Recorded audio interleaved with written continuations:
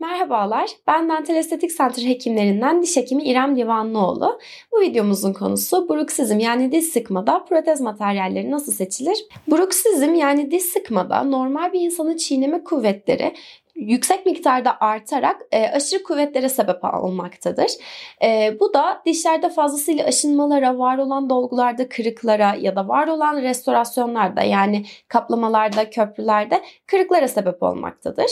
O yüzden biz rutinle hastalarımıza bir protez planlarken bir altyapı üzerine, mesela bu metal destekli bir protez, bir altyapı üzerine porselen yığarak bir bitim yapıyoruz. Ya da bu zirkonya da olabilir. Zirkonya üzerine bir porselen yığım yaparak devam ediyoruz. Ama diş sıkan hastalarda böyle iki tabakalı bir kaplama ya da köprü yapmak üst yapılarda yani porselen kısmında ikinci katmanında kırılmalara sebep oluyor.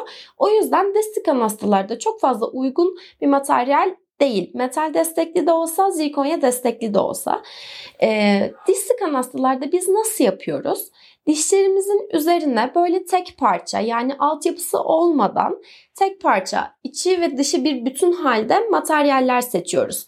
Özellikle günümüzde diş sıkan hastalarda monolitik zirkonyum dediğimiz içi ve dışı tamamen zirkonyumdan oluşan kaplamalar yapıyoruz ki dişler daha sağlıklı olsun. O artmış çiğneme kuvvetlerine karşı daha dayanıklı bir yapı oluştursun ve üst yapılarda kırıklar oluşmasın diye.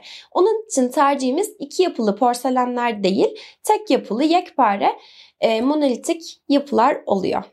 Hayata gülümseyin.